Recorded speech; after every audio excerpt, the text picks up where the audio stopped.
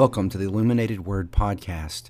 Each day we'll look at a text from the weekly readings from the Westgate Church Bulletin. We will look at background material and also application of the text. So once again, welcome to the Illuminated Word Podcast. Our reading today comes from the Gospel of John, chapter 3, verses 1 through 15. This is a very famous episode in John's Gospel, and we really have difficulty with this passage, and here's why. It's loaded with all kinds of understanding, accruements over the years of what it means to be born again. So in this passage, we're going to hear some familiar language. You hear people talk all the time about born-again Christians, and sometimes that's in a good connotation and a good light, and sometimes it's not. When people think about born-again Christians, sometimes there's a caricature of what a born-again Christian is. Some would say born-again Christians are people that don't drink, don't smoke, and don't go with those that do.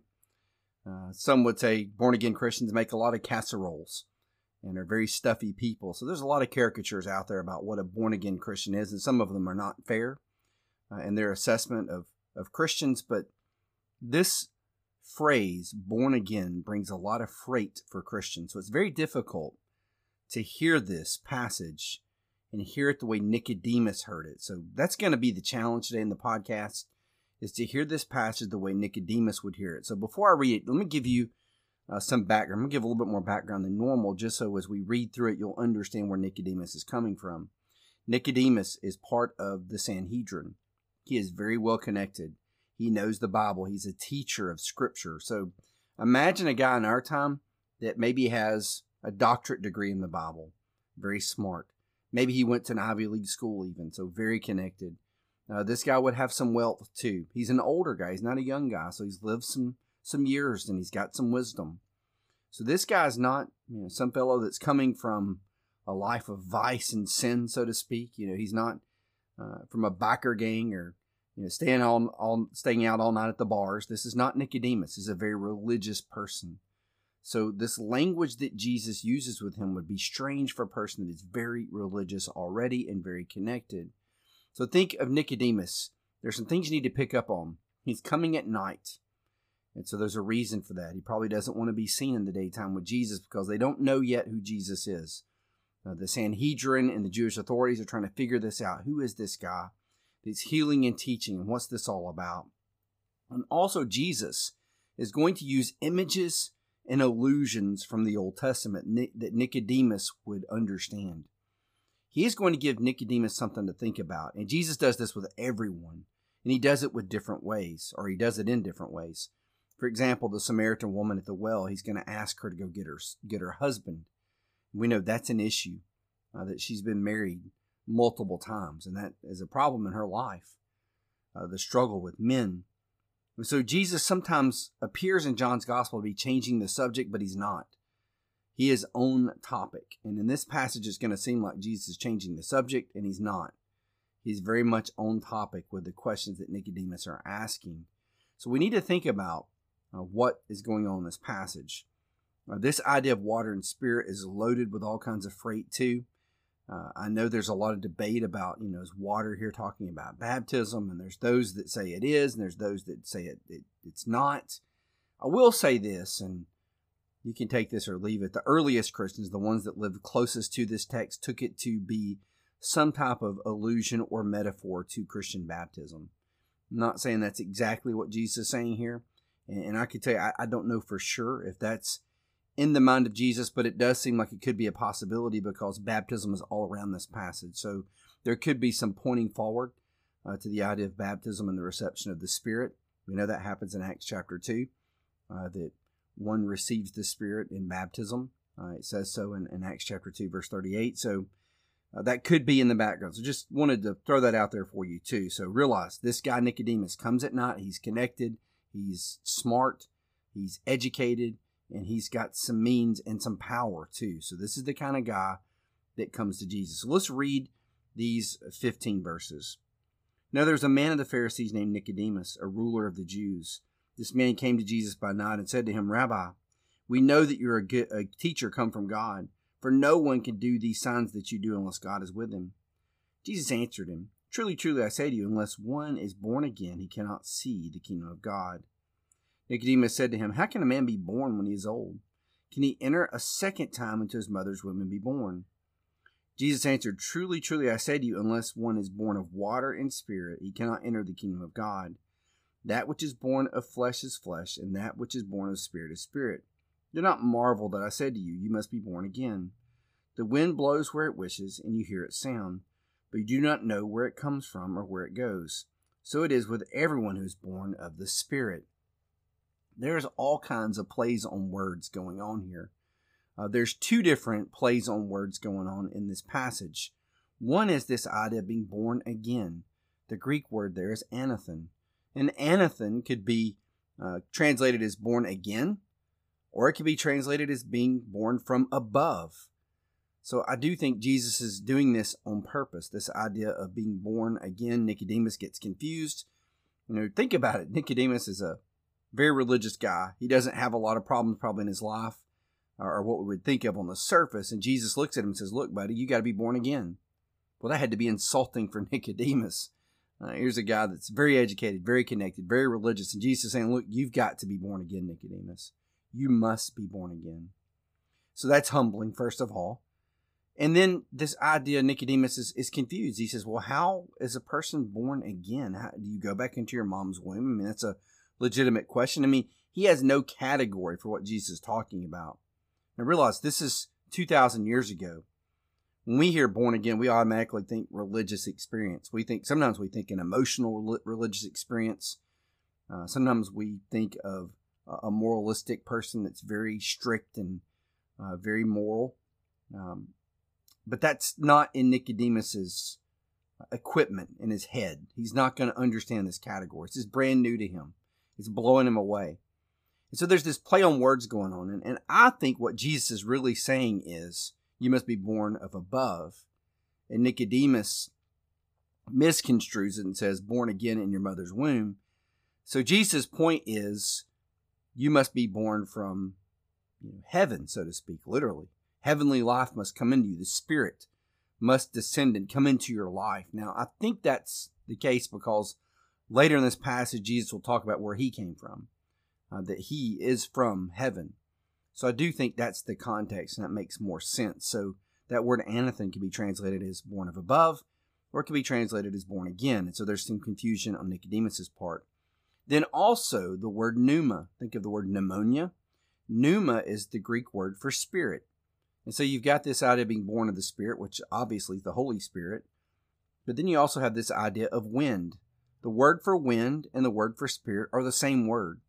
So it's really difficult sometimes to figure out where Jesus is talking about the Holy Spirit and when he's talking about the literal wind that blows. But I do think there's an intentional play on words going on here as you read the passage. So that is fascinating when you consider that Jesus is doing this with Nicodemus. But here's the thing that we miss that kind of flies by us at 7,000 miles per hour. Jesus is talking about the Old Testament. There is a place in the Old Testament that connects water and spirit. And it fits perfectly with what he's talking about to Nicodemus here. So Nicodemus, being a learned teacher of the law, would have to take this and mull it over. He will have to go and think about this text Jesus is talking about and consider, what is Jesus telling me here? What do I need to do? And I do think you see a change in Nicodemus, especially as we get to the end of the gospel, that he, in some ways, has this transformation where he starts to believe in Jesus. At this time, he really doesn't know what to think about Christ. But I want to take you back to an Old Testament passage that Jesus is referring to. Now, I'm going to come back. You probably noticed I didn't read verses 9 through 15, and there's a reason. I want to come back to that in just a second. I know this podcast may go a little bit long because this is a lot of stuff, but in Ezekiel 36, 24 through 27, there's this prophecy that Israel, who is in exile, in some way will be made brand new. Now think about why Israel went into exile. God gave them the law of Moses, but their hearts were hard. They did not obey God. They rebelled against God. And God says, there's going to be a day when I change your heart. I'm going to give you the Holy Spirit, and your heart will be changed, and you will want to obey my law. You will desire to obey my law. So when we look at Ezekiel 36, around verse 25, I will sprinkle clean water on you, and you shall be clean from all your uncleanness, and from all your idols I will cleanse you. So this idea of water, this is a priestly ritual. Ezekiel was a priest. And so you would go through these ritual water cleansings, and the priests would do this a lot, the Levitical priests. So this is the idea of being washed with water to be made pure to go into the temple. In verse 26, I will give you a new heart, and a new spirit I will put within you. I will remove the heart of stone from your flesh and give you a heart of flesh. And I will put my spirit within you and cause you to walk in my statutes and carefully to obey my rules. Later on in the next chapter, you have the valley of dry bones, if you remember. And those bones come alive into this new army of the Lord, so to speak. And then in Ezekiel 37, verse 14, he says again, I will put my spirit within you. I'm going to renew your heart. I'm going to give you a new desire. This is what Jesus is referring to when he connects water and spirit. Any Jew that's read their Old Testament, this is a very important passage, Ezekiel 36 and 37, when they contemplated what would God do, how would that look, how would he fulfill this passage. Jesus is saying this is how it's going to work. You must be born of above. Some call this regeneration. Now let me just clear up some confusion. This is not some emotional experience, okay? This is not some charismatic experience. This is something that must happen for all people. We come to Jesus in faith. We abandon all rights to our life, and we realize that all of us are the same before the Lord. This is a realization Nicodemus has got to come to. Whether you're a person in sin, whether you're a prostitute, whether you're a teacher of the law, whether it doesn't matter your station in life, you must be born again. All of us are sinners. All of us are on equal footing.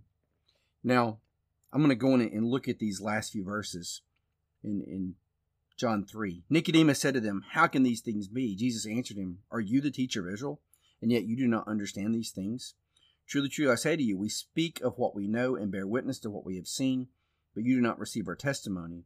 If we have told you earthly things and you do not believe, how can you believe if I tell you of heavenly things? No one has ascended into heaven except he who descended from heaven, the Son of Man. And as Moses lifted up the serpent in the wilderness, so must the Son of Man be lifted up, that whoever believes in him may have eternal life. And this is why I think Jesus is saying born of above and not born again. Because he's saying, look, I came from heaven. I'm telling you about heavenly stuff, buddy, and you're not getting it. And he kind of throws a shot at him here, throws some shade at him and says, you're a teacher of the law. How do you not know this? You should have processed Ezekiel 36.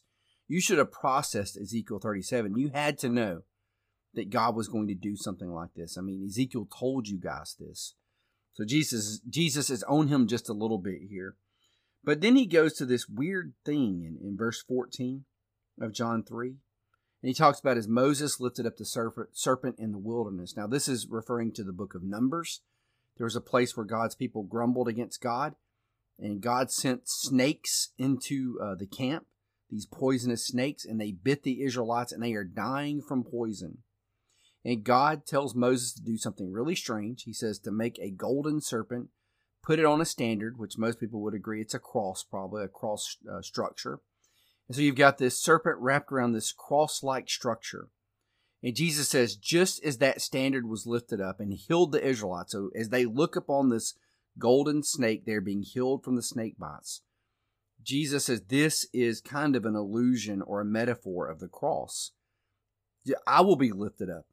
I'll be lifted up on this standard like that snake on the pole. I will be on the cross.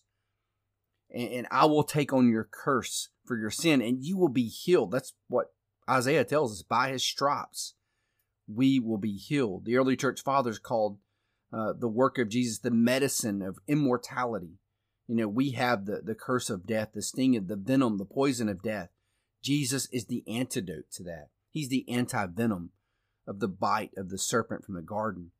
So this is the image Jesus is throwing out there for Nicodemus. So I know we've said a lot in this podcast, and this passage is packed full of good stuff, but so much is going on. Just remember, one thing we can take away from this: it doesn't matter your status. It doesn't matter how much Bible you know. It doesn't matter how wonderful your life is. All people must receive the Spirit and must be born again. And that occurs when we abandon all rights to our life. It's not something you're going to do. You come to Jesus and you say, take my life. I submit to you totally.